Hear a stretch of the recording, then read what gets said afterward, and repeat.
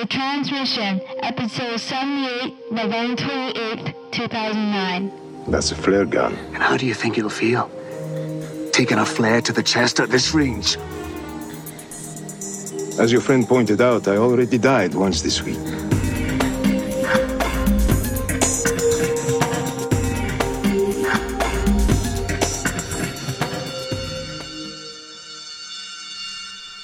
Aloha from the island, Lost fans. You are tuned into The Transmission. This is a podcast devoted to the show Lost on ABC. I'm Jen. And I'm Ryan, and we hope you had a fantastic Thanksgiving, at least those of you in the States, and we hope you enjoyed the audio from the second masterclass on Lost, and that was from the Hawaii International Film Festival, and we've got one more class coming up. But this week, it's back to our Season 3 review. Up next, we'll quickly recap the next 3 episodes from Season 3, which are episodes 16, 17, and 18, and then we'll share our thoughts. Then we'll hear your feedback on the episodes, and you all, everybody. We'll have not one, but 2 great new prizes to announce as part of our hiatus giveaway. One of them involves the so-called Lost ARG, Damon Carlton and apolarbear.com, and I can't wait to tell you about that. We'll hear another fun song from the Others Lost band. And finally, we'll cover the last 3 weeks of Lost production here on the island in the forward cabin. So, you ready? Let's get lost.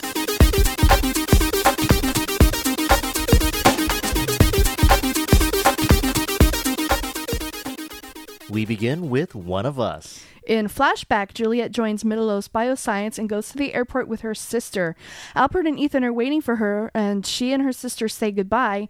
Inside, Nathan takes Juliet's vitals while Alpert serves her orange juice with a considerable amount of tranquilizer mixed in.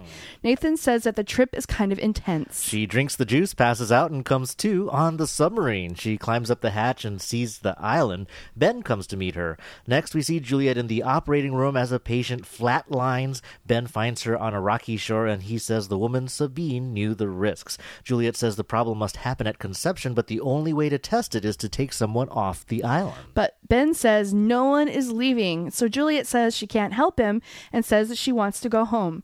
Ben tells her that her sister's cancer is back, but if she stays, Jacob will cure her. 3 years later, we see Juliet with Goodwin. She gets some x-rays and goes to tell Ben that she found a tumor. She says he lied to her about being able to cure cancer and demands to go home. Next, we see the book club meeting and the plane crash, and Ben sending Goodwin and Ethan off. Ben then takes Juliet to the Flame, and Mikhail is already collecting information on the folks on Oceanic 815.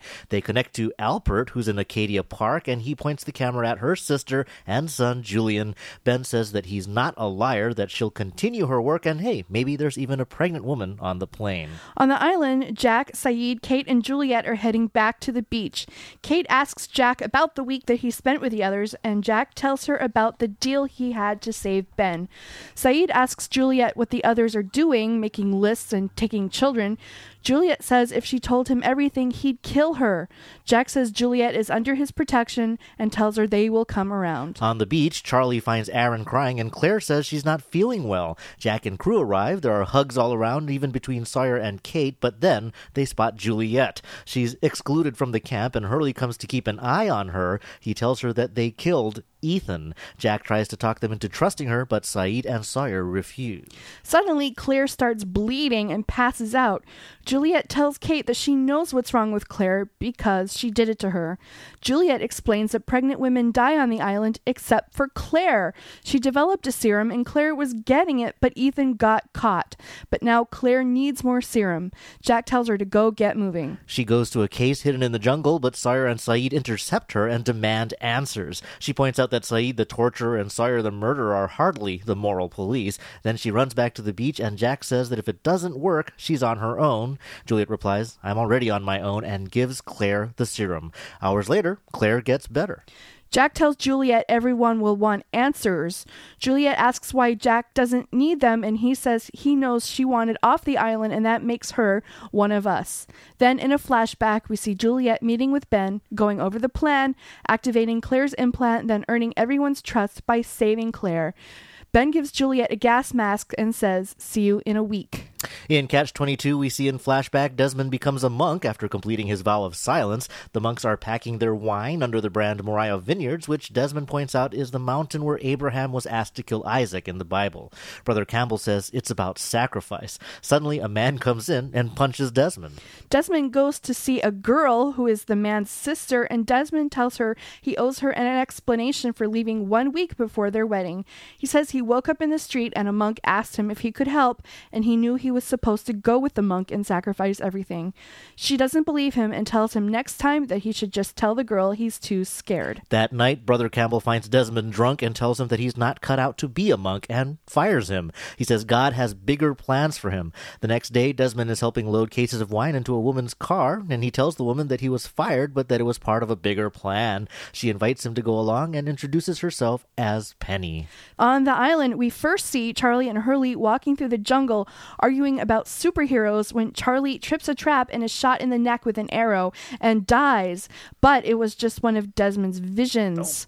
Desmond asks Hurley about a cable buried in the sand. Hurley asks why, and he says, because someone's coming. They go to Jack to borrow his first aid kit. Hurley demands an explanation, and Desmond says he saw Hurley pulling the cable out of the sand. Hurley realizes that Desmond wants something to happen. They go to get gin, and Hurley tells them they're going camping. Then they go to get Charlie, who's suspicious, but Desmond says someone's coming to the island and that Charlie's not going to die this time. Meanwhile, Sawyer goes to Kate and asks if she told Jack about the two of them.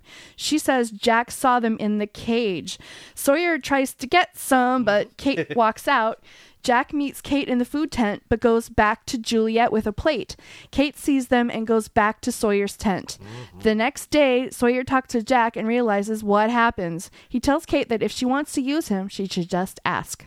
Desmond, Hurley, and Charlie, meanwhile, find the cable and camp for the night. Desmond shows Charlie his photo of Penny and says that he thinks maybe she's still looking for him.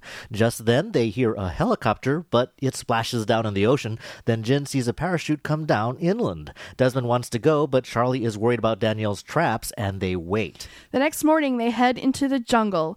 Charlie finds a doll, and Desmond sees a pack in a tree. It's got a satellite phone inside and a book with a photo of Desmond and Penny in it.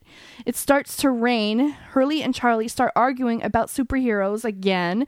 Desmond recognizes the trap and tells Charlie to duck, and the arrow hits his guitar. Charlie realizes that Desmond knew the whole time, but Desmond says it must have been a test and that he failed because he changed what he saw. They then find someone hanging from a tree and cut her down, realizing that she's still alive. Desmond runs over and lifts off the helmet, but it's not Penny. She says Desmond and passes out again. Now on to DOC. In flashback, a woman comes up to Sun and asks if she's the daughter of the rich and powerful Mr. Pike. She says that Jin is the son of a fisherman and a prostitute and demands $100,000 or she will expose him and shame the family. That night, Sun asks Jin if he has pictures of his family. He says they didn't have a camera and his father died while Jin was in the army. Well, Sun goes out and finds Jin's father in a fishing village and tells him that Jin said he was dead. He says he told him that his mother died to spare him the shame, and he says that she can't tell him that they met or that his mother is still alive. Sun agrees. She then goes to Mr. Pake to ask for the money and says it's to spare someone she loves from deep shame. In return, she'll continue to pretend she doesn't know what he does. He gives her the money, but says it'll be Jin's debt to repay. Later, Jin finds the money in Sun's purse, and she says it's for their honeymoon. Jin says he'll take care of them and tells her to give the money back as he doesn't want to be in her father's debt. Still, Sun gives the money to the woman who was Jin's mother, but Sun tells her that she will kill her if Jin finds out. On the island, Sun is working in her garden when Jack shows up and asks how her pregnancy is going. Sun later tells Kate that Jack asked about her pregnancy and says maybe Jack is working with the others and they want her baby. Kate says that Juliet was their fertility doctor and that the others wanted Claire's baby for research, so Sun goes to Juliet and asks what happens to pregnant women on the island. Juliet says that pregnant women all die. That night, Juliet comes to Sun and leads her into the jungle to the medical hatch. She says she'll find out the date of conception, as if she got pregnant before the crash, she'll be fine.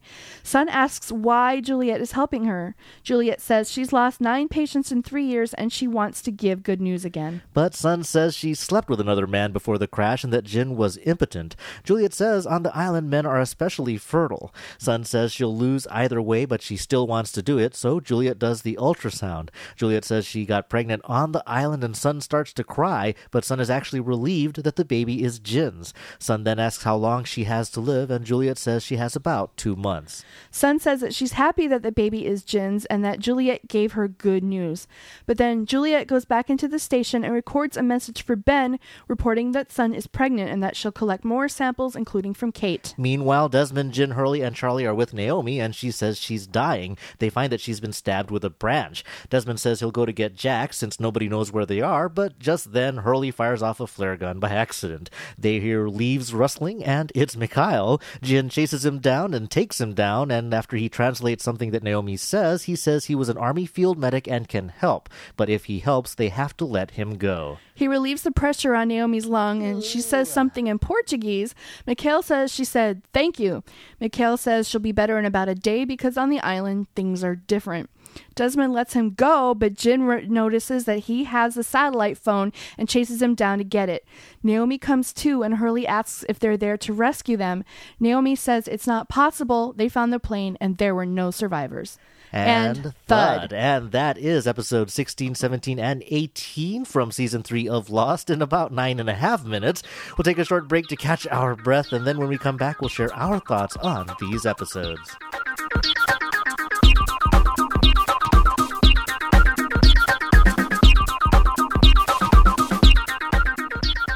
So our season 3 rewatch continues with a pretty good set of 3 episodes here. Let's start with the Juliet episode, One of Us. What'd you think?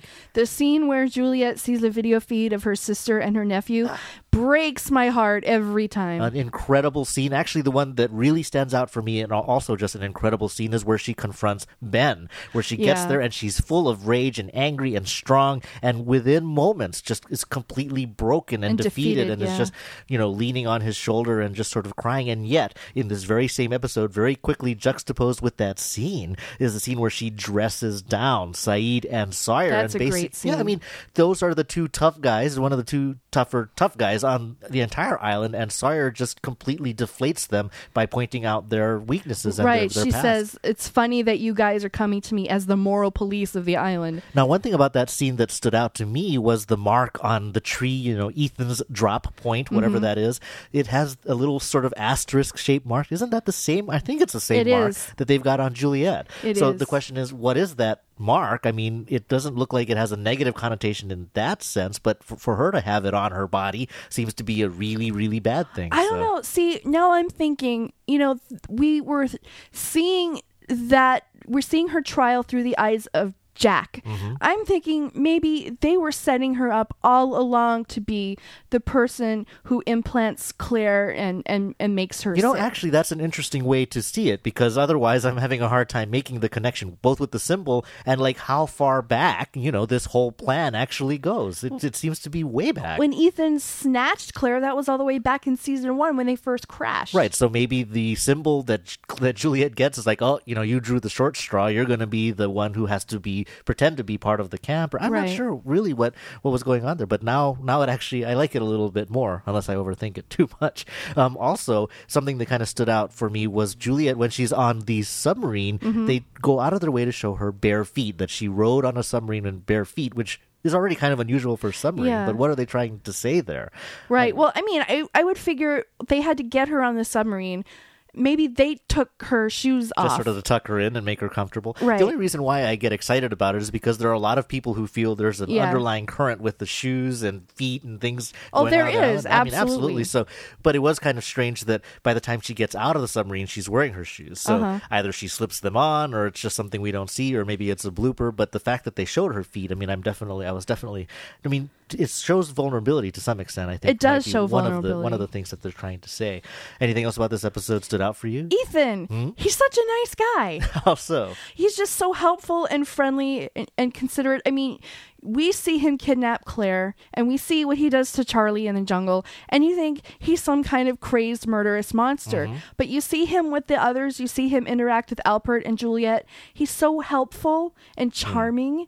And he even tried to help Nikki and Paulo find their suitcase, although there might have been ulterior motives Right. there. But in any case, yeah, Ethan, is not poor guy. He really got picked on. But I can see that he's so helpful, and still he gets sent to his death by good old Ben. A line that stood out for me this time watching it was when Alpert is explaining to Juliet, why she should go to the island. He says that you created life where life wasn't supposed to be. You have a gift. Now, first of all, yes, the island clearly collects people who are special, but the thing about life where it's not supposed to be, now that we see Alpert as having a longer term connection to the island, and we have the whole context of the Jacob and Man in Black conversation about bringing people to the island that maybe shouldn't be there, or maybe shouldn't be subject to the kind of trials and tests that they are, there might be something else going on there. I mean, I've also felt that Alpert at this point in the story hasn't been really fleshed out as the important guy that he is, and maybe he's just saying a random line, but it definitely was something that raised my eyebrows. Another thing about Juliet that I love, she's kind of a smartass. Oh, absolutely. Well, we see the line about she says the line about the runway. It's aliens, and Sawyer. I guess it's Sawyer.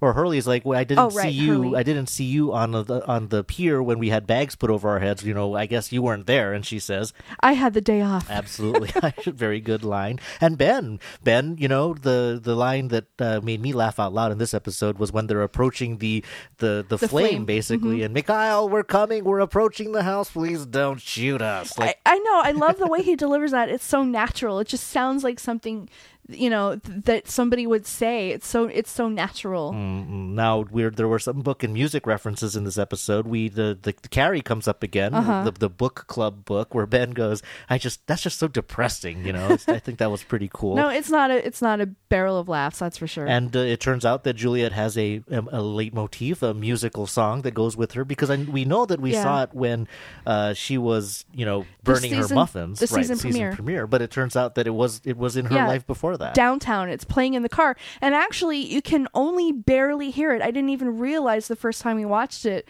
that it was playing. I didn't hear it, but we could see it in the closed captioning. Yeah, you got to go with the closed caption. That's the only way to watch Lost. Now, there were some anagrams in this episode as well. Herarat Aviation. Herarat is an anagram for Earhart, as in Amelia Earhart. That's right, and also that building, we just drove past it today. Yeah, we did. It's the Honolulu Advertiser printing press. Yep. But it's such a distinctive building with those weird paddles and things. I'm not sure how they could kind of play that off as an airport. I mean, it's literally in the middle of the island almost, but in any case, a nice landmark. And the other anagram was Middleos, of course, which is lost time. Although I guess that was sorted out earlier on when they used that name, but it just sort of stood out that there was some sort of anagram things going on in this episode. But overall, One of Us, I mean, if even this probably isn't the best Elizabeth Mitchell episode, but just any Elizabeth Mitchell episode just shines with her acting. She's great. She's actually one of my favorite actresses ever. Just overall. Yeah. Well, let's move on to Catch-22, the Desmond episode.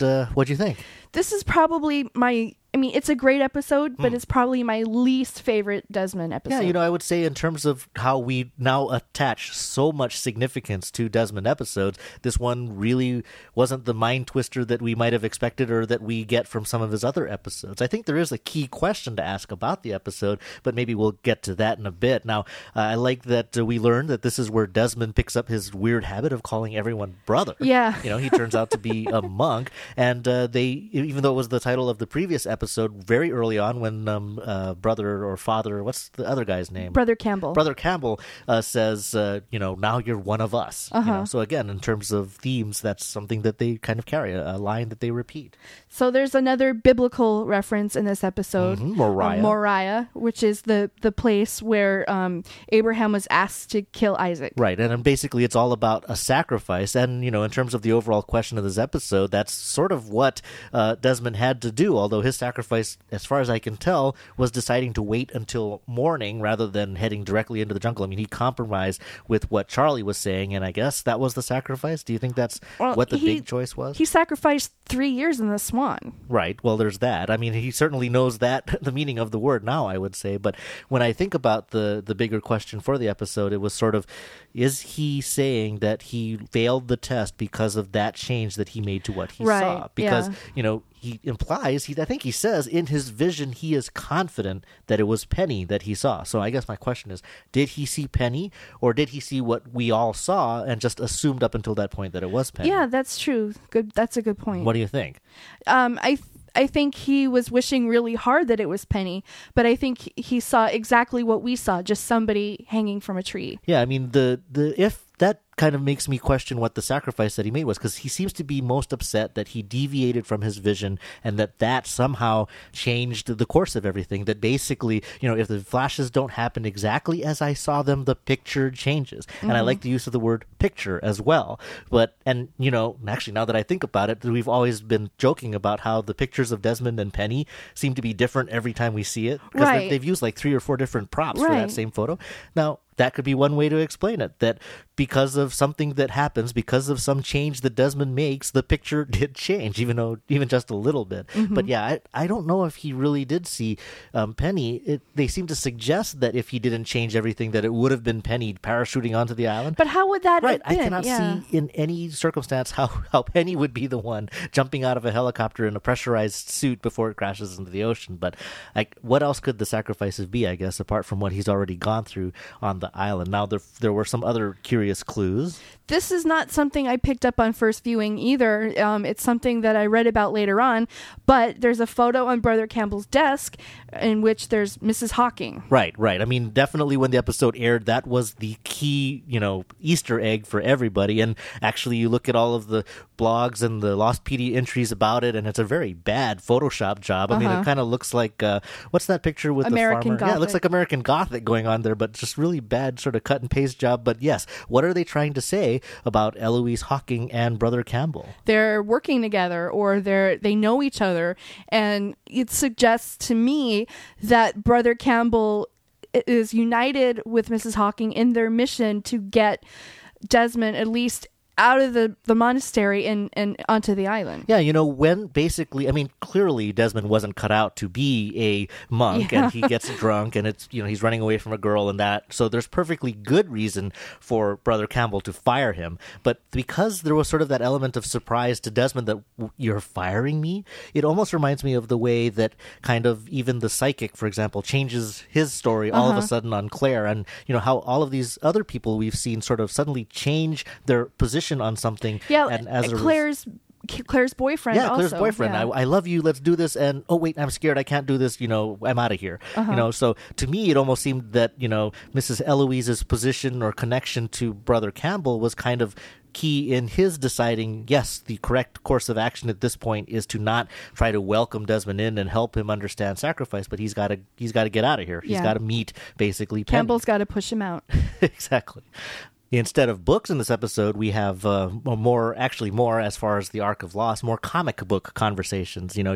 We've had comic books from the very beginning with Hurley's comic book, and conversations here about sort of these hypothetical situations with what superheroes can do. I thought that was a very Kevin Smith conversation. I suppose, yeah. I mean, you almost expected, Empire Strikes Back comes into play and a lot of these other pop culture references, but I definitely liked that conversation. The reason why now, with Season 5 Eyes, when they're arguing about what the Flash can do and what Superman can do, well, in the original Superman movie, what does Superman do to fix things? He goes back in time to save Lois. That's right. He spins the planet around backwards, and she doesn't fall into the hole, and all is well, and that's basically changing the future. Superman changed the future, and that's, I don't know, maybe that's a bit of a stretch, but I just kind of liked just overall that kind of conversation. My favorite line in this episode, though, happens when Desmond goes to get the first aid kit from Jack, and Desmond says, "I've taped my share of ankles." I like that line. Me I mean, too. just the look of recognition on Jack's face, and they played it so subtly. Very I mean, subtle, you know, yeah. on this in the show in general, sometimes when they want to remind you of things that have happened in the past, they're a little, you know, unsubtle about it. They're kind of avaricious and hit you over the head with it. I mean, they're almost like flash forward. But, you know, in this case, it actually made me think, like, wait, what is he referring to? Oh, that's right. They met when they were way back when they were at the stadium, and they were both running and kind of had that athletic connection. So, yeah, I definitely like that line. My line of the episode is Hurley at this point just completely over with the Desmond's telling the future thing, says, when it starts to rain, thanks a lot for the heads up about bringing Yeah. an umbrella. Well, I mean, there were a lot of light moments in this episode, like when they're trekking across the beach and they start to whistle the tune that from Bridge on the River Kwai. Right. Which is a funny scene, a great image, but I think, you know, now kind of foreshadowing to some extent. I mean, the Bridge on the River Kwai, they have this massive plan to blow up the bridge, and it succeeds, but only at the expense of everybody. I mean, it's a calamitous end for success, and I don't know, I just kind of liked sort of the connection there. And as far as scenes that are funny, I mean, Jin gets to tell a scary ghost story around a campfire in Korean. We have no idea what he's saying, but when he gets to the punchline, it still makes Hurley yell in fear. I mean, I thought that was a great scene as well. Yeah, it was a great scene. But not a great scene, I think. I mean, I don't mean to pick at any wounds here, but there was also a scene that got you groaning. I mean, rolling your eyes in this episode. Yeah, it's time for my semi-annual. Can we please Semi-annual. write Kate as an interesting, smart, put-together person complaint? Right, rather than, I don't know, mysteriously wet and looking like a wounded animal. And I'll come with you. Oh, and being, you know, partially undressed so Sawyer can catch her. And, I mean, I don't know. I mean, we're often hard on Kate, but I think we're more annoyed with the character than the actor. Yeah, in it's most the cases. way she's written. She's just such a completely mindless, spineless character sometimes. A lot of the times. It frustrates me. Right. I mean, the scene, it just seems so out of place, so gratuitous. So this is just so we can put it in the preview for the previous week kind of scene. I mean, I definitely hear you there. I mean, not a high point, but for the most part, again, you know, a decent Desmond episode, and even had the numbers in it, the number of cases that they were packaging 108. at Mariah. So, you know, little things there. But let's move on to DOC, Date of Conception on Sun. What did you think? There's something I've been thinking about. I didn't understand why she didn't come clean with her dad about Jin's mother. Why she didn't just say this is going on and this is why I need the money. But I realized this time she's trying to stick it to her dad. She's really trying to get under his skin, but it backfires. And that's why Jin is in her father's debt, because she wanted something from her dad and it just backfired on her. So she felt that she was killing two birds with one stone, kind of paying off this woman and saving Jin the shame, but also she just wanted to have an excuse to confront her dad about his... That's an interesting way of putting it. I mean, basically what comes through loud and clear with, again, Season 5 eyes and seeing the direction that Sun has started to go is that she is, you know, kind of mean. I mean, she's kind of a bad person. She actually goes against Jin's wishes, even when he says, I do not want to live in your father's debt, you know, whatever it is that I just don't want to be like that. I will take care of us. And she robs him of that opportunity and basically puts him in the crappy job that he ends up tortured for the rest of his days about. So, I mean, her role in what turns up and what happens to Jin is so significant, because up until this point, we've seen this wonderful transformation on both of their cases. Jin goes from being the cold and inattentive and uncaring and partially abusive husband to kind of the victim in this case. But that said, I mean, the same way we say it with Season 5, I think that Sun is a much more interesting character when she has this darker side. I kind of like it. And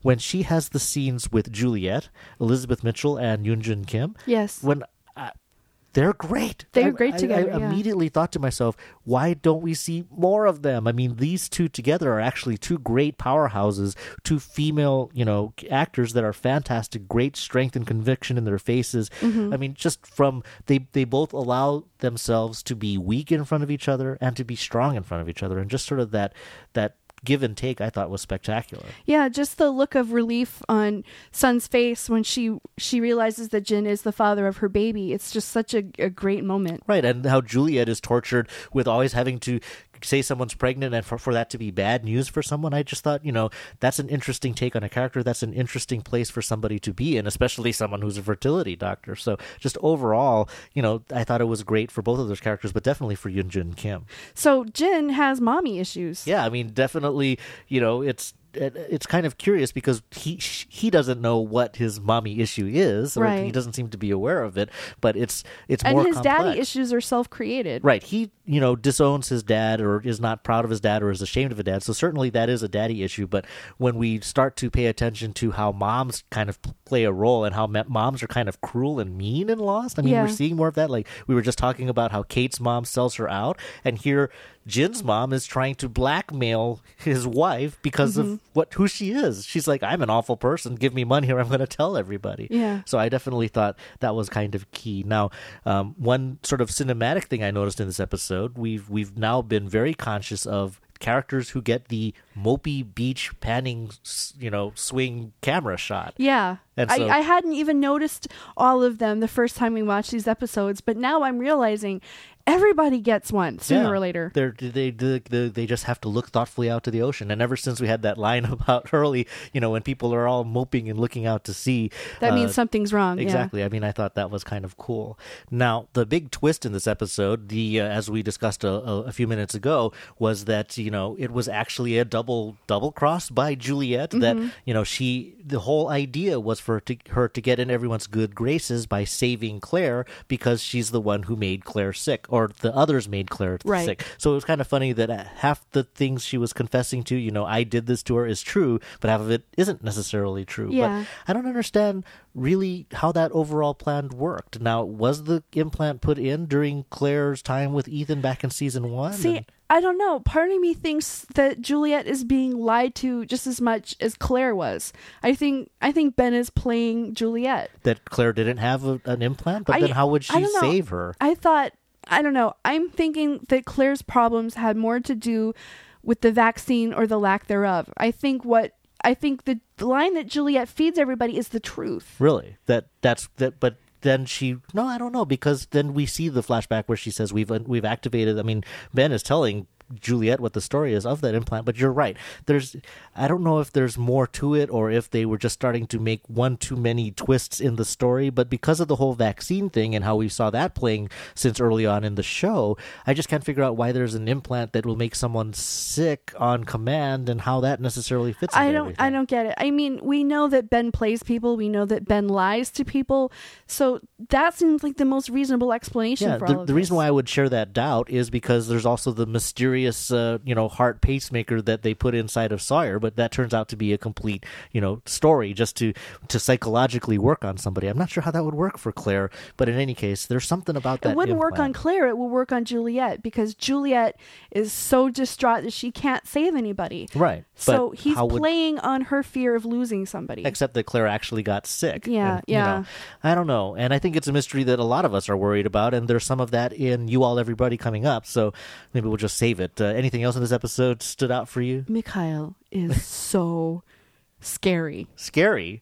He's so scary. I guess he's scary. He's amusingly scary, though. I don't find him amusing at all. I find him just terrifying. He just gives you the creeps? Why is that? Just the way he comes out of the jungle in this episode, the way he just appears, he's like an apparition, and he's completely menacing because you can see in his eyes he's got nothing to lose. Right. Well, that's definitely a key to his character, and he has the best line, which is, if your friend just mentioned, I've already died, and he continues to die and come back. I mean, that's kind of, do you think that we're going to see Mikhail again? I mean, is he dead, or is he not dead? We'll see him again. I think we'll see him again, too, just because that seems to be his particular character trait. I guess he's creepy. I just thought that, his sort of bemusement with what all of our Losties are going through is kind of funny. I mean, when Sayid threatens to shoot him and points the gun, and he just kind of looks down with his one eye and says, that's a flare gun.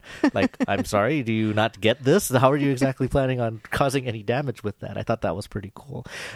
Hurley, this episode, almost to maybe an excessive extent, turns out to be the guy who can't do anything right.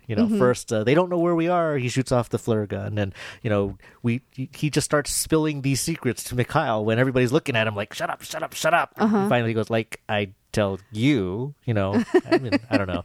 Definitely, Hurley is comedic relief. I hope that they don't, do this too much more with him in terms of he's going to undermine everything because he's so clueless. But that's the thing about Hurley. His joviality and his inability to do certain things can turn into a gimmick, and it can actually it can actually defy logic, because Hurley is a smart guy. Right, and when they use him that way too much, you kind of undermine what you've told us about him. I think that Hurley is going to, turn out to, he's saved the day before. I think he's going to save the day again. You think so? These mistakes, I think, were just, again, just toot for the laughs. Now, there was the fact that Mikhail, like Naomi, can speak multiple languages. I mean, to some extent, I think that kind of training suggests a similar background or some kind of connection there. Yeah. But the line that Mikhail translates as saying, she said, "Thank you for saving me," she actually says something much more significant. I am not alone. Right. And I think that she was saying that specifically to Mikhail. She was saying something that she knew the Losties wouldn't understand. So again, I mean, there's some sort of connection. And I mean, I guess it makes sense. She works for Widmore, and now we know Widmore is from the island and apparently went through the same kind of training that they all did. So there is a connection there, but it just seems much more clear. We have more of that dimension of the links between Mikhail and Naomi as a result of what we've seen in season 5. Anything else stand out for you? Well, Desmond makes an interesting observation. He says, by his count, the Losties have killed more others than the others have killed.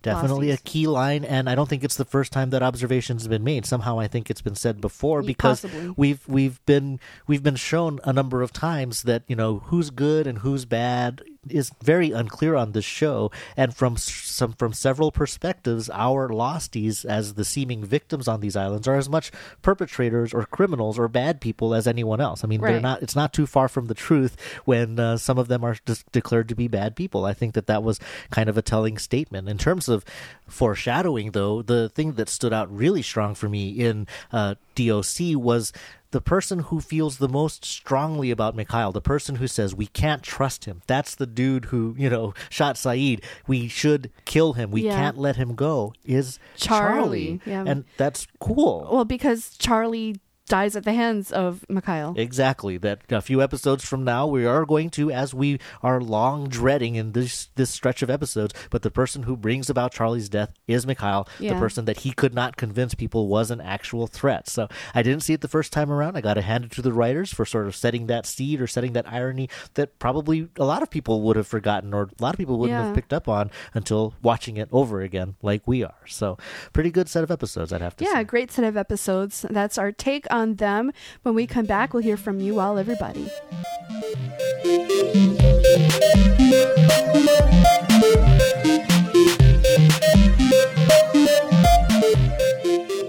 Hey, Ryan and Jen. This is Kate calling from New York City.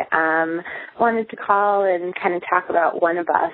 This is one of those episodes for me that has lots of unanswered questions, and they don't feel like questions that we're eventually going to get answers to. So I wonder if I'm just missing something, or it's mostly about this thing that they had implanted in Claire to set off so that she would get sick. So does that mean that the plan was always to have Juliet end up going to the camp and save Claire and become the hero?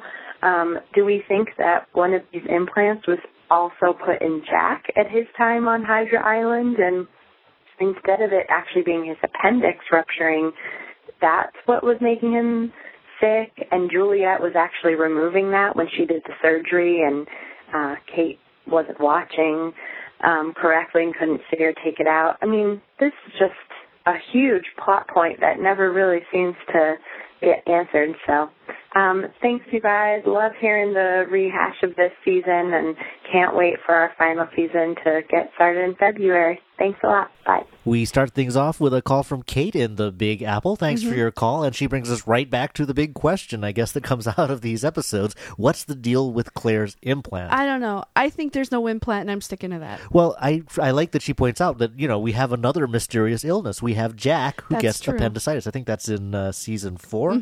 And the question, so you have Ben, who mysteriously gets a tumor. You have Jack, who mysteriously gets appendicitis. And you have Claire, who mysteriously gets sick. supposedly because of an implant. But in all of these other cases of mysterious and sudden illness, it doesn't seem that there's a deliberate, switch that gets thrown. I really feel that Jack's illness was an accident and it was unfortunate timing that it just happened to be when all of this was happening at the climax of season 4. Well, but I think it was Rose who points out, you're getting sick on the island. Yeah. You're supposed to be well. So, something happens to Ben so he can get sick. Something happens to Jack so he can get sick. Something happens to Claire, supposedly an implant, so she can get sick. I personally think that the implant, the only way to explain it is that there is no such thing. But I think that Juliet's explanation about needing the serum makes the most sense in terms of the narrative. I think the only reason why the writers of Lost came up with an implant is they couldn't otherwise come up with a way for her to get sick at exactly the right moment that they needed. So I can't think of any other way that could work. But unfortunately, Kate, I don't know if this is going to be one of those questions that we're going to be able to get answered before the end of the series. We'll have to wait and see. It kind of comes down to is the vaccine fully explained? I would put that kind of in the gray area in terms of yes or no, whether or not I would be willing to fight to get that particular answer. Patrick writes, Elizabeth Mitchell plus Michael Emerson. Wow, one of the best acting duos in a drama ever. Hear, hear. I dearly hope it gets some quality Ben-Juliet scenes in the last season. Now that we know that Ben didn't really communicate with Jacob, what happened during Juliet's first 6 months on the island to make her a true believer in Jacob? Did Jacob really cure her sister, or was that another one of Ben's scams? And I love the scene in the jungle where Juliet faced down Sayid and Sawyer, especially since her whole story was all a bald-faced lie. Well, actually, a couple of good points here. Ben challenges Juliet, why don't you believe in Jacob? And Jacob can save your sister. But we learn later that the whole reason why, in fact, Ben kills Jacob is because he feels ignored by him and not acknowledged by him. So did Jacob heal, Rachel's cancer, and was that with Ben's help or Ben's intervention? I don't know. To me, the default setting on Ben is liar and manipulator. Yes. So it's possible that Rachel never got sick again, that she was fine from the time that Juliet left. But, we're never going to find out at this point. Yeah, well, I guess Ben would always know the condition of Rachel and that she was fine. So, yes, then basically saying that she got sick again was just another gambit to keep her there, to make her...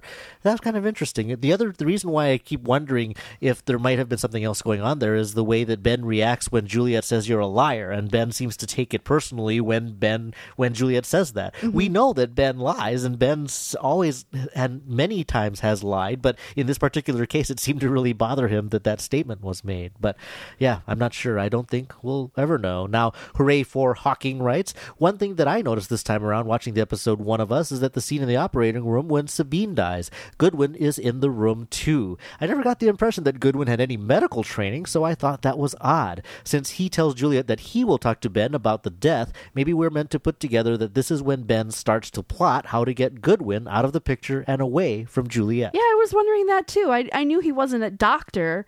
I don't know. I thought that odd too. Well, I'm not sure how that ties into specifically that, it's when Ben begins to suspect, but I suppose that if Juliet now has somebody who can deliver bad news to Ben instead of Juliet, that might kind of start that, here's someone that she trusts more than me, and I'm not going to have that. So that's an interesting thought. I like it. Sydney writes, this was probably one of my favorite episodes from season 3.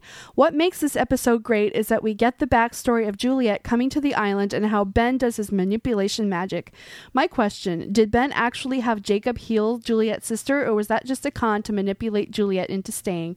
And did Ben remember that if Juliet didn't come to the island, what happened to him as a boy wouldn't happen, as we see in season 5? Now, well, of course, she's asking that same question about healing her sister, but the thing about, yes, Ben, we now get the sense that when somebody tells Juliet you look exactly like her, that maybe they're saying that Ben as a child remembers Juliet's role in saving him after he gets shot by Sayid. Right. So now if that is in Ben's past and we see Ben doing what he does in this episode, is he trying to keep her there because of that act or because of the arc that's going to follow her in the I think so. Really? Yeah. So Ben has, at that point, a full understanding that the woman that he's trying to keep on the island has to stay on the island, not just to help him with his tumor, but because she will eventually hook up with people landing on the island and then get shipped back to the 70s to help him when he gets shot as a kid.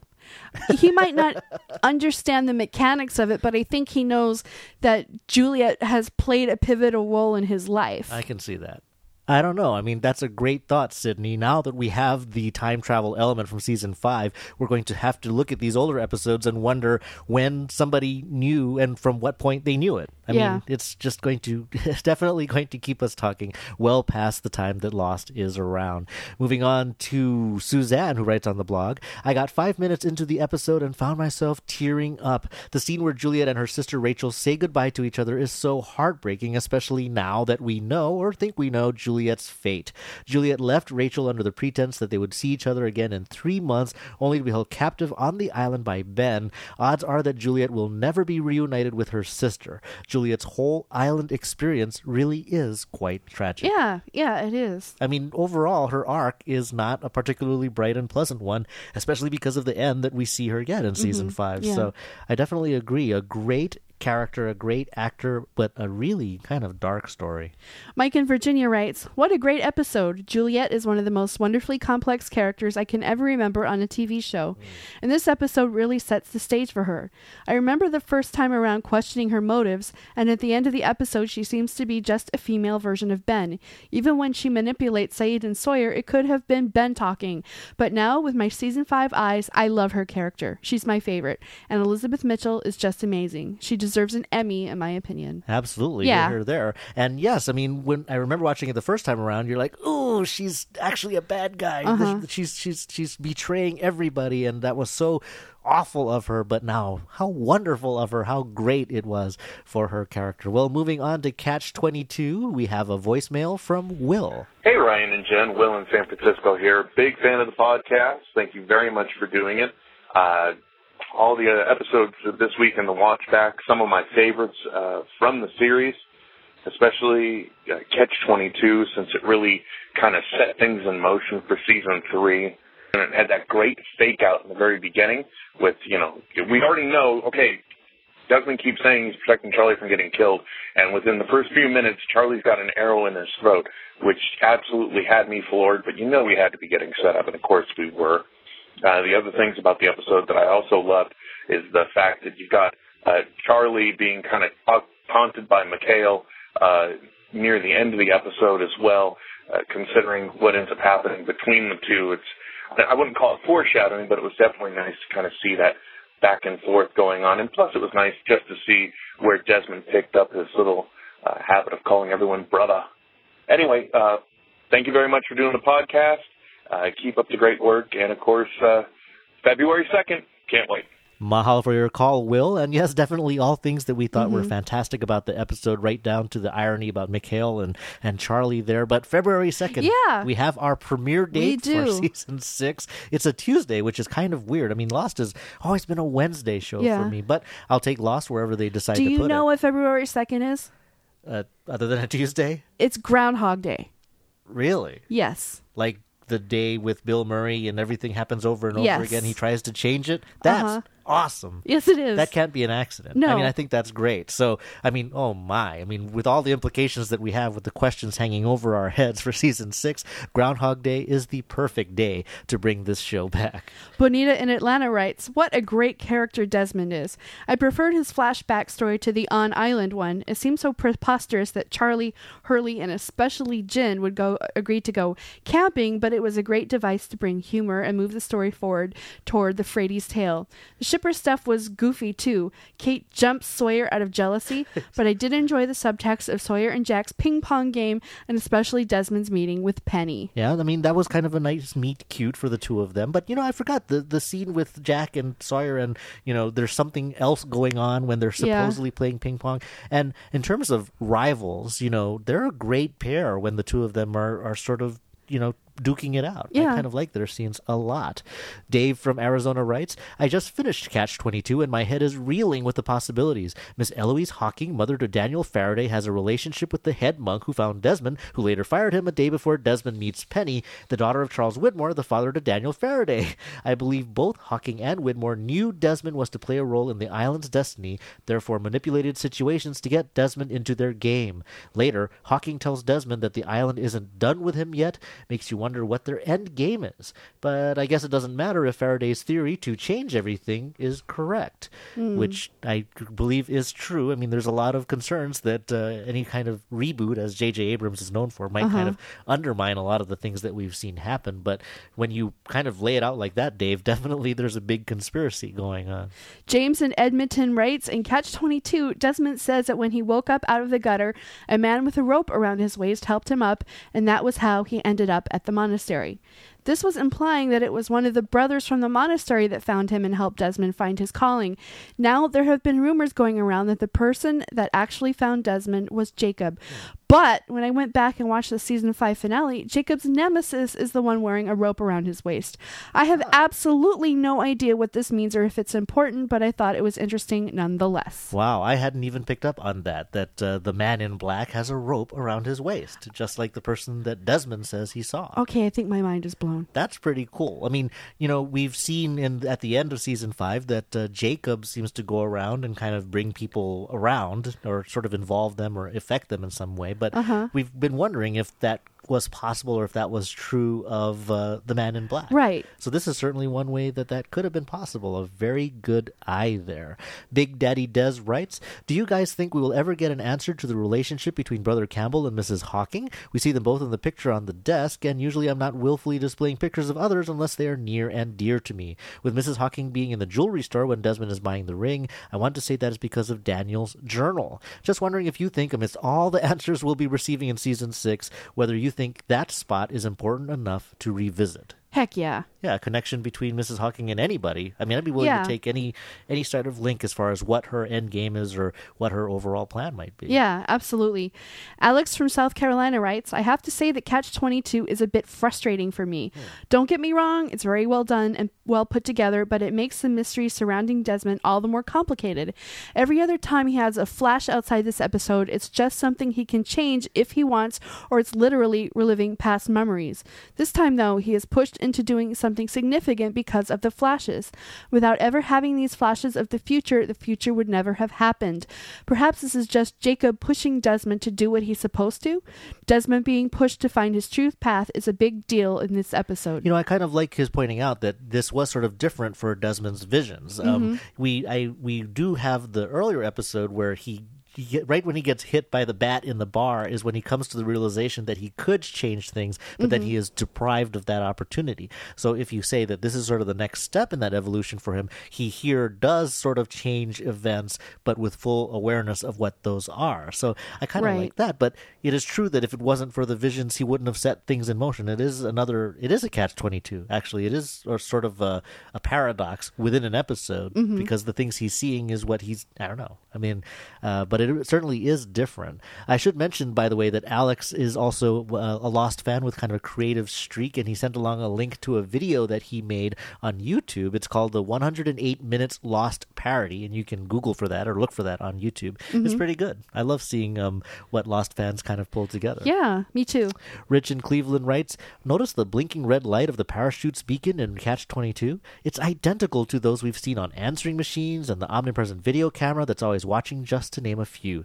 I always cite this example as evidence for one of my favorite crackpot theories, that Lost is all a virtual dream on a hospital ward. Fragments of true reality, such as the lights and alarms of consciousness-sustaining machines, intrude upon the dream from time to time and are transfigured into significant symbols by the mind. For example, the whispers are people speaking in the same room.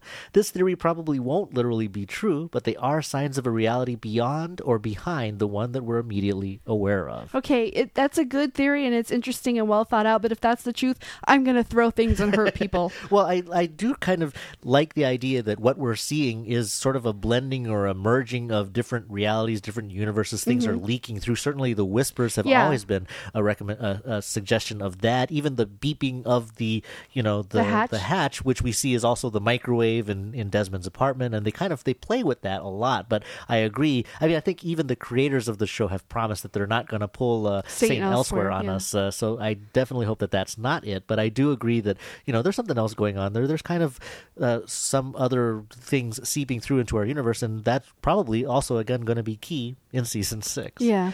Moving on to DOC, we've got a call from Cal. Hey, Ron and Jen, it's Cal from Kentucky. I guess you're in the middle of your season 3 rewatch. A few things I wanted to talk about. One of Us, Catch-22, and DLC. Starting with this string of episodes, you know, the way that Juliet died and her character in season 5, everybody loves Juliet. I did too eventually. This is, all the stuff that happened here is what made me really not trust her, with like telling Ben that Sun was pregnant and that stuff, and you think eventually that she's on the Losty side. I just never trusted her because of that, and then even in season 4, when people started going to her side, I still didn't trust her when she told Sun that, or when she told Jen that Sun was cheating on her. You know, I just, even after she died, I mean, you gotta love her character, but I still think she kept secrets that would have helped the Losties out. There's something there that we don't know that she kept secret, I think. Thanks for your call there, Cal. And so, well, here's someone who agrees with Juliet's character. Elizabeth Mitchell is worthy of all the praise that's heaped on her. She's a great character, an interesting character, but she's not a trustworthy character. That there's still some downside to her. There's a bad side to her, that she wasn't ever always on our Losty side, and she's withholding information that could have helped them.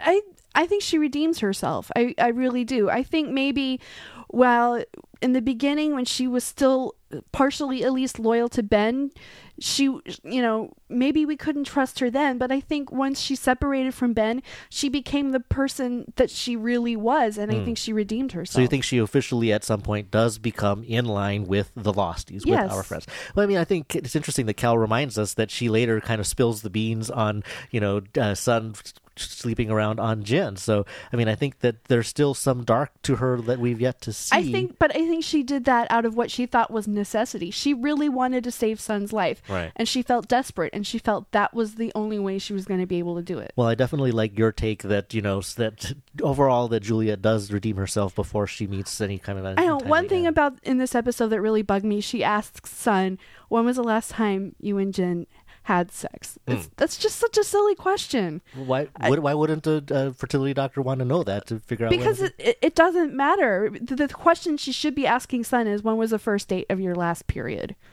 Oh, that's the official way to calculate when a baby or how big a baby should be. Okay, okay. Wow, it's only been 5 years since we had a baby, but I don't remember the particulars of those conversations. But okay, if you say so. I mean, because she could have been with Jen the night before. That doesn't affect her pregnancy. I see what you're saying. Okay, well, there you go. Someone's got to talk to the writer of that episode. Someone who needs to deal with pregnancy. Gavin here in Pearl City writes, when you really think about it, Sun is one of the darker characters in the show. Her initial impression as a subservient, weak Asian wife is really misleading. Looking back at all the bad things she's done, threatening to kill Jen's mother, having an affair, killing another on the boat, taking over her dad's company, exposes her darker side and makes you wonder if she really is a good person or not. She's really more like her dad than she would like to admit. One question, why was Naomi speaking different languages when she was hurt? Widmore must have briefed her about the others on the island beforehand, so she would have no reason to believe they spoke foreign languages. Well, first of all, I mean, I agree. Sun's character is a darker character than she's been in. And if she turns out to be part of the bad guys, I think that's really the arc that they're kind of setting up for her, even this far back. Yeah, I wouldn't really mind, because I think that would be true to what we've seen of Sun so far. Absolutely. I mean, even since season 5, we feel that she's kind of getting in line with Widmore, for example. I mean, there's something else going on there, and her character is too interesting to go back, I think, to where she was. There's a revert in the character that I don't want to see. But about Naomi speaking other languages, I think just when you're badly hurt and your brain is scrambled, you just sort of spout the things that come to your head. I think it might have been part of her training. I mean, we've seen that the others speak Latin. Right. So maybe she's just trying to make that connection with another language without revealing any. I mean, that's how she would find out, for example, who was one of the others, one of the Dharma people. Right. I see. I think that's probably what was going on. Jan from France writes, so the real evil in the Jin-Sun couple is not Jin becoming a bad man for Pike and indirectly blaming Sun for that. It is Sun who gave her husband to her father, knowing the kind of job he would have to do. What a weird couple before they came to the island. Now, when we look back at how Sun Sun was at the beginning, we understand that she didn't become the tough girl we saw during the Oceanic 6 days. She always was this girl. She just decided to be more gentle when she was on the island. Sun crying was really a redemption moment for Sun, who now blames herself for cheating on Jin and everything. Well, that's an interesting thought, that, you know, that her time on the island, she was a different person, but off the island, she's always been kind of cold, kind of conniving, kind of plotting. I kind of like that, but if she really felt that regret for what happened to Jin on the island, how come because she's mad, because she's upset after she gets off the island for what happens to Jin. So, oh yeah, she is. She's totally on a revenge kick. So you can see it in her eyes when she has that conversation with Kate in her apartment, you know. And she's, you know, I'm sure you didn't mean to leave my husband there, but she really thinks that. That's true. So to some extent, she's always had this capability. She demonstrated it before being on the island and after being on the island, but her motivation probably changed after what happens to Jin. Right. So definitely a good thought. Mario in Philadelphia writes, I particularly like any backstory with Sun, and the episode DOC doesn't disappoint. Sun generally appears vulnerable on the outside, but we've seen that she can be very strong and determined when she needs to, and her love for Jin is one of the strengths of the show. When she's blackmailed by Jin's mother, Sun doesn't hesitate to confront her father. Sun searches for and finds Jin's father, but hoping to protect him, will keep it a secret from Jin, as well as paying off his mother. And she tells her, my husband thinks his mother is dead. Don't make me have to make that a reality. Though finding out she most likely will die from her pregnancy, Sun's love for her infertile husband is seen when she learns she was miraculously impregnated while on the island. Mm-hmm. Yeah, I mean, we agree. Yeah. Definitely. And that scene where she's crying tears of joy rather than tears of sorrow, or maybe both, definitely a strong scene for her. Yeah, absolutely. Terry writes, I enjoyed this episode. Elizabeth Mitchell is great. My favorite is when she is explaining to Sun about wanting to give good news and Sun says she slept with another man. Juliet's reaction was priceless. As far as Desmond letting Mikhail go and Charlie protesting, it was really sad to know that ultimately Mikhail is going to be the death of Charlie. Absolutely. But yeah, when Sun says, I slept with another man before I came to the island, and sort of Juliet just sort of goes, oh. Like, definitely, the facial expressions definitely do it in that scene. And I think we got room for one more comment. Jen in Chicago writes, one of the best Sun episodes. The transformation of her relationship with Juliet was wonderful to watch, as were Juliet's emotional moments talking about losing the pregnant women. Great acting from both women. I also love how, the more we learn about Jin, the more sympathetic his character becomes. One of the greatest examples of character development on television, I think. Yeah, absolutely. I agree. The pair of them, Sun and Jin, and yes, like I said, I wish there were more scenes with Yoon Jin Kim and Elizabeth Mitchell together. Yeah. It turns out they're both powerful actresses. Well, those are just some of the thoughts you shared with us on these 3 episodes. And, there are fewer and fewer comments each podcast as this hiatus grows longer. And we're definitely grateful for those of you who are hanging in there. Yes, we are. Finally, we'd like to take a moment to specifically thank listeners who also recently gave us great feedback on our podcast on iTunes. So mahalo to Chris in Oli, Auntie Locke's girlfriend, I like that, Lucid Mike, Zabu Kazar, Steve Lost in LA, and Not Tommy Glasscock.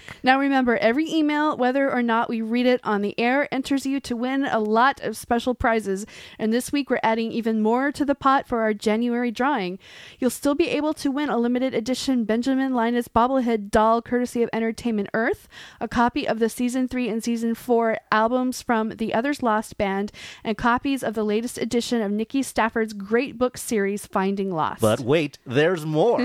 Thanks to the great folks at Buena Vista Home Entertainment, we're proud to announce that you could also win a Lost Season 5 limited edition Dharma Initiation Kit. That's the collector's edition of the Season 5 DVD box set, which means that in addition to the episodes and bonus features, there's an orientation video, if you still have a VHS video player, Dharma pamphlets, patches, and maps in a great package. Now, there's no question that as hardcore Lost fans, we're going to be buying this set when it comes out on December 8th, but you can win it for free. We've also got a very simple but very special, very rare prize that we're going to be giving away as well.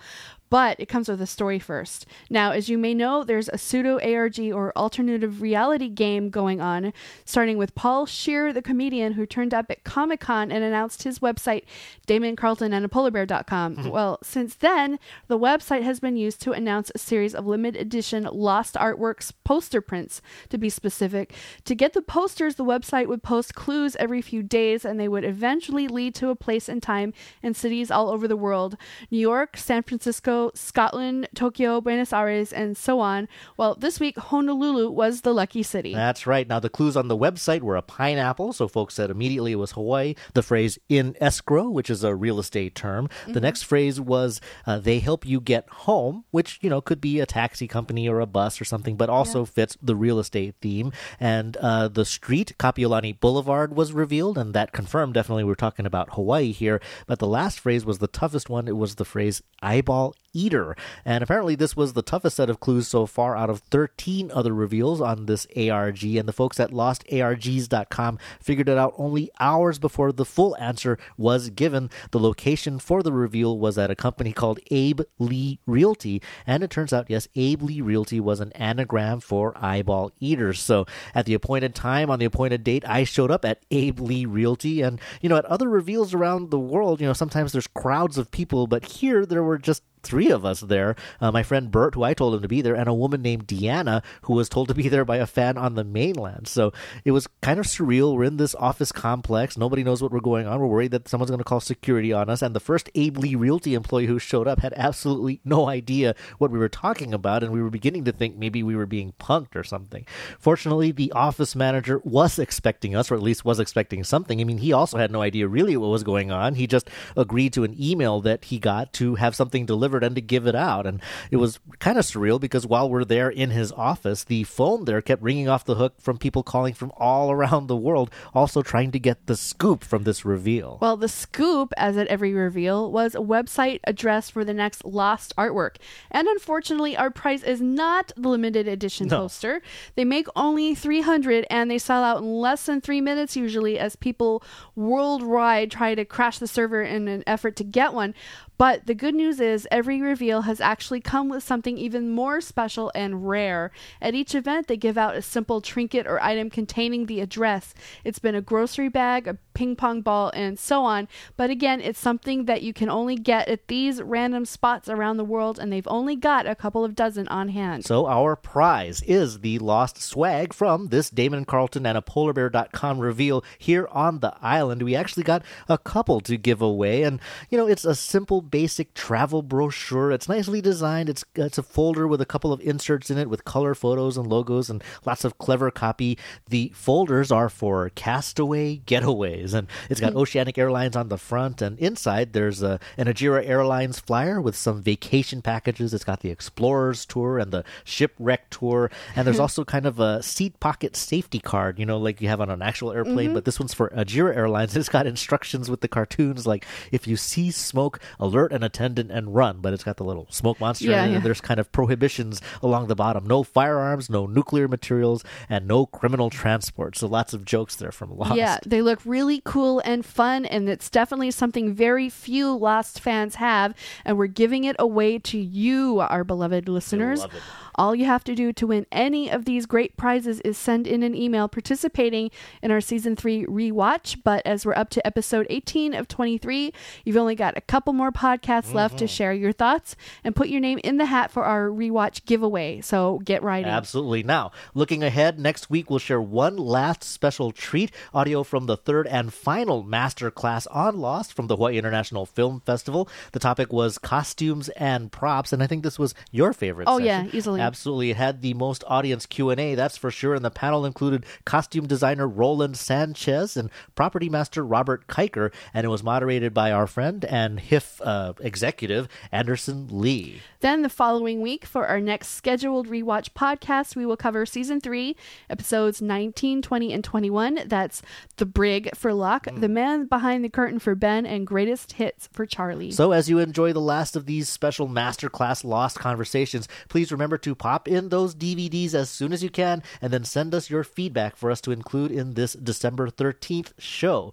You can send your thoughts via email to lost@hawaiiup.com, post it on the blog at hawaiiup.com/lost, or call the Lost line at 815-310-0808. Coming up in about 2 minutes, we will peek into the forward cabin, but first, paving the way, we have a little musical interlude. This is a song by the Others Lost Band based on one of the episodes we just discussed, DOC, and the song is called Sun, Sun, Sun.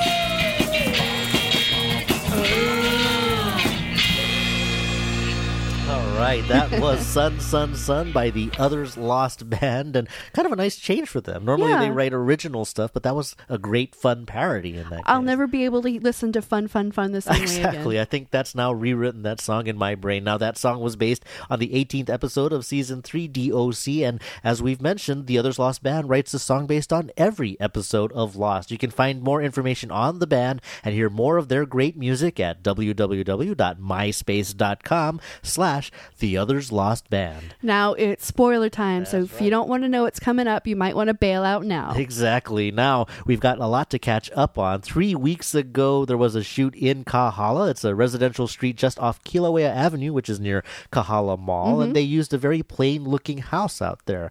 Michael Emerson was in the scene, good old Ben, and John Grease, or Roger Linus, Ben's father. Cool. So he makes another appearance. Now, one tantalizing line of dialogue that Roger says, as referenced by the script supervisor, was, "This is not the life I wanted for you, Ben."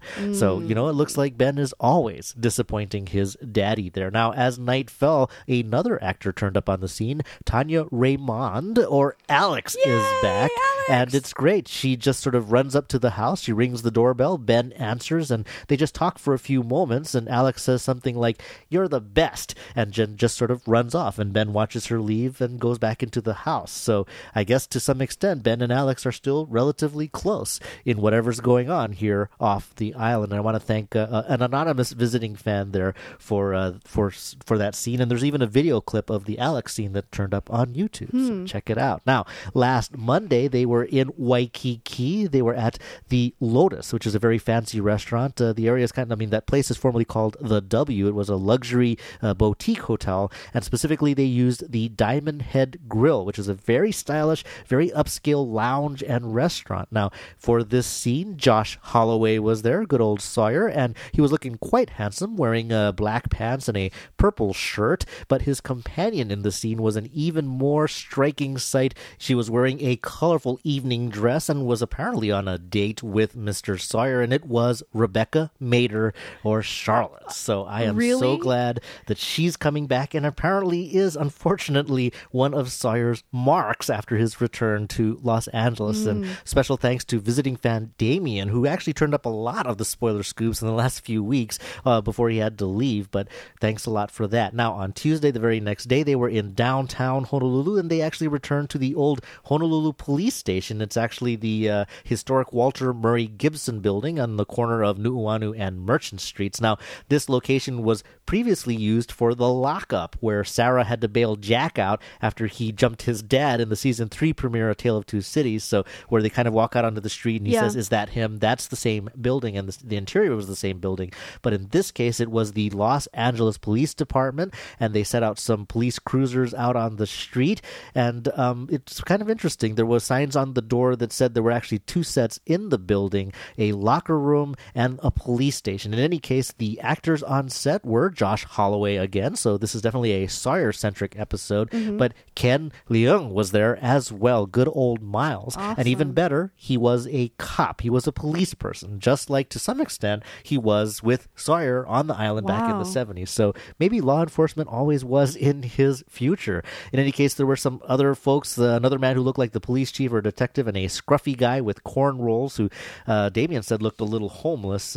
Also on the walkie-talkies, he said that they were talking about moving another actor to the set, or from the set, and the character's name was Liam. Now, the interesting thing is there was a Liam in Lost who was Liam Pace is Charlie's brother, but I'm not sure if that was, could have also just been the actor's name playing someone else, but I thought it was definitely worth mentioning. Now, on Thursday, a really interesting shoot. They were at the USS Bowfin Submarine Museum again, and that's next to the USS Arizona Visitor Center. Now, they've used the submarine before, so clearly we've got the Galaga coming back, and the filming took place both on and inside the submarine, as well as inside a small exhibit space inside the Bowfin Visitor Center. Now, that exhibit just displayed kind of a cross-section of the interior of a submarine, so clearly they were just kind of using it to be the inside of the submarine. They put big black curtains around it to kind of dark it out, and maybe it was just easier than trying to cram a film crew into an actual submarine. And spotted on the set, big surprise, Josh Holloway, or Sawyer, so he's getting his way on to a submarine in some case, but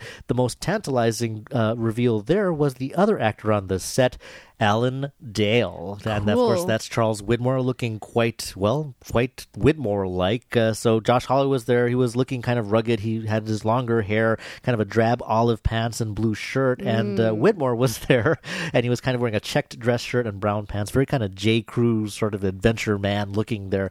But yes, Widmore and Sawyer and a submarine. What on earth could be going That's on? pretty tantalizing. Now, the big shoot for this particular forward cabin is one that's also pretty well documented on my blog. It was on a Saturday, which is very unusual, but it took place in downtown Honolulu on Beretania Street at Fort Street. Now, this is a major intersection, and this is right by Hawaii Pacific University in front of Kukui Plaza. They turned sort of the building in the background into Pacific Tower. You know, they hang sort of fake signs, and there was a La Brea property management sign, so clearly this scene is set in California. Actually, La Brea is where Saeed and Nadia were before Nadia got sort of whacked. But in any case, so they did that. They also used the narrow alleyway behind Hawaii Pacific University, and that's the same alley, interestingly, where Tom met Michael in New York. Now, I'm presuming that it's not the same alley in this case. They hung up some posters. They sprayed some water to make it look wet and grimy. But in any case, it was kind of awesome because a good friend of mine named Anne actually lives in Kukui Plaza, so I got to watch them film for several hours while my patient wife kind of watched the kids and tried to keep them from killing themselves at a yogurt shop. Frogurt. In any case, it was a great shot. So here's the scene.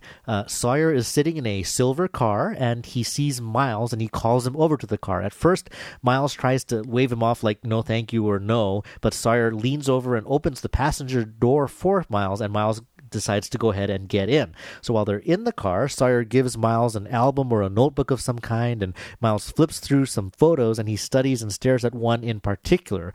Suddenly, there's a car crash. Yes, a car crash, and of course we know car crashes are significant in Lost since season 1, bringing characters together, and that's not any different in this case. A blue car gets cut off by a black SUV and slams into the back of Sawyer's car. He jerks himself behind the wheel as he's hit, and a woman in a black jacket and a gray hood pulled way over her head jumps out of the car, runs into the street, kind of dodges the truck and down the alley, and she knocks over some of the boxes as she goes. Now, the big question was, who is this woman who crashes into Sawyer and then runs out down the alley and gets chased by the cops? But I think your guess is probably the right guess. Unfortunately, even though I had to eventually leave the set, a couple of friends of mine, Callie from Maui actually, and Bernard, caught filming later, just a few blocks away. They were over by Mercury Bar, that's around the corner from J.J. Dolan's in Chinatown, and here's the scene. Sawyer grabs the woman and kind of pushes her up against a gate like he's just captured her. He spins her around and pulls off her hood,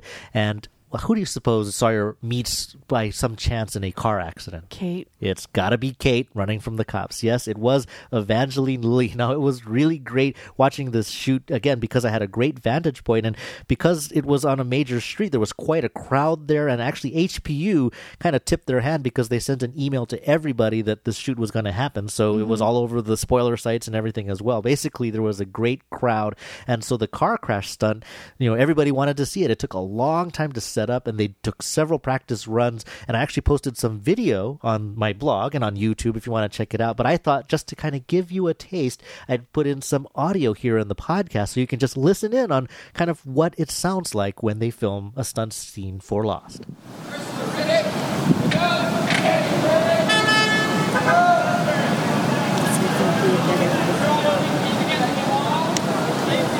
Hey, stand by.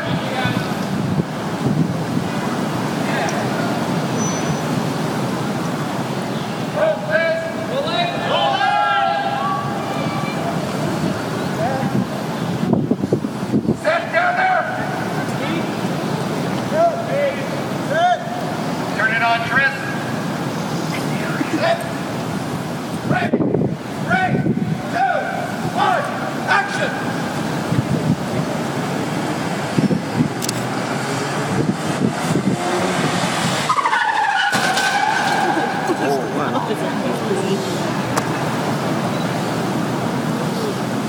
Yeah. That one was very exciting.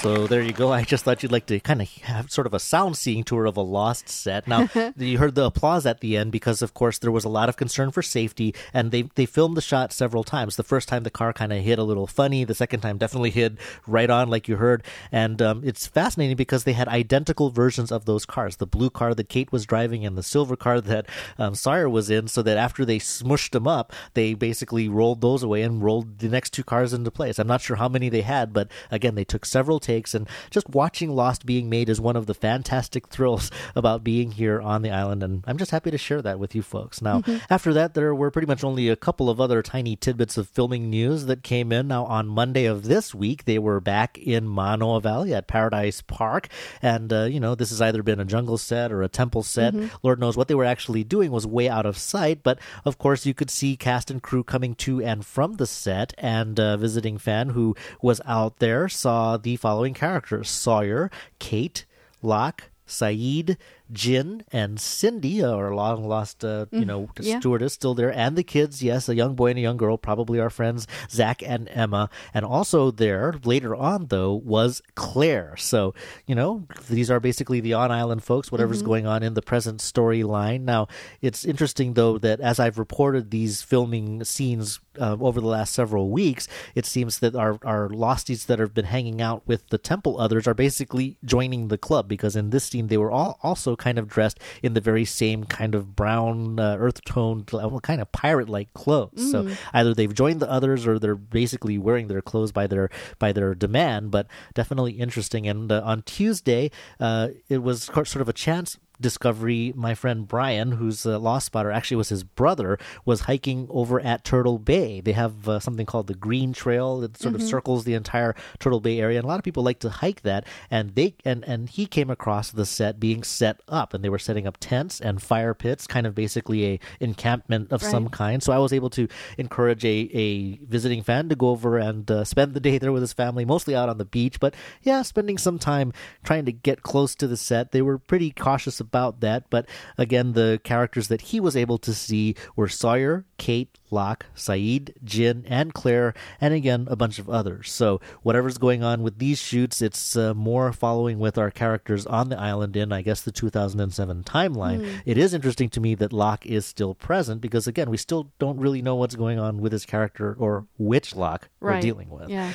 In any case, that's it for the Forward Cabin, and that means that's it for this episode of The Transmission. Now, remember, your homework is to watch Season 3, Episodes 19, 20, and 21, and get your feedback to us by Friday, December 11th. This show is powered by you, so please send us an email, comment on the blog, call the Lost Line, post a note on iTunes, even tweet us on Twitter. We love to hear from you. Email us at lost@hawaiiup.com, comment on the blog at hawaiiup.com/lost, call the Lost Line at 815-310-0808, or find us on Twitter. He's at Hawaii, and I'm at Mrs. Hawaii. Now, remember, next week we'll continue our Hawaii International Film Festival series with audio from the third and final masterclass on Lost, costume and props. Then the week after that, our Lost Season 3 review continues. That's right, and we're kind of closing out the year here, so again, we'd love your participation, and we'd love to help finish out Season 3.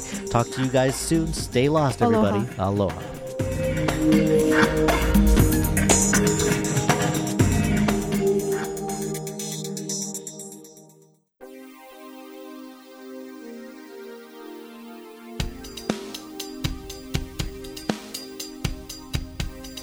This podcast is a proud member of the Lost Podcasting Network. Get all your favorite Lost podcasts in one feed at lostcasts.blogspot.com.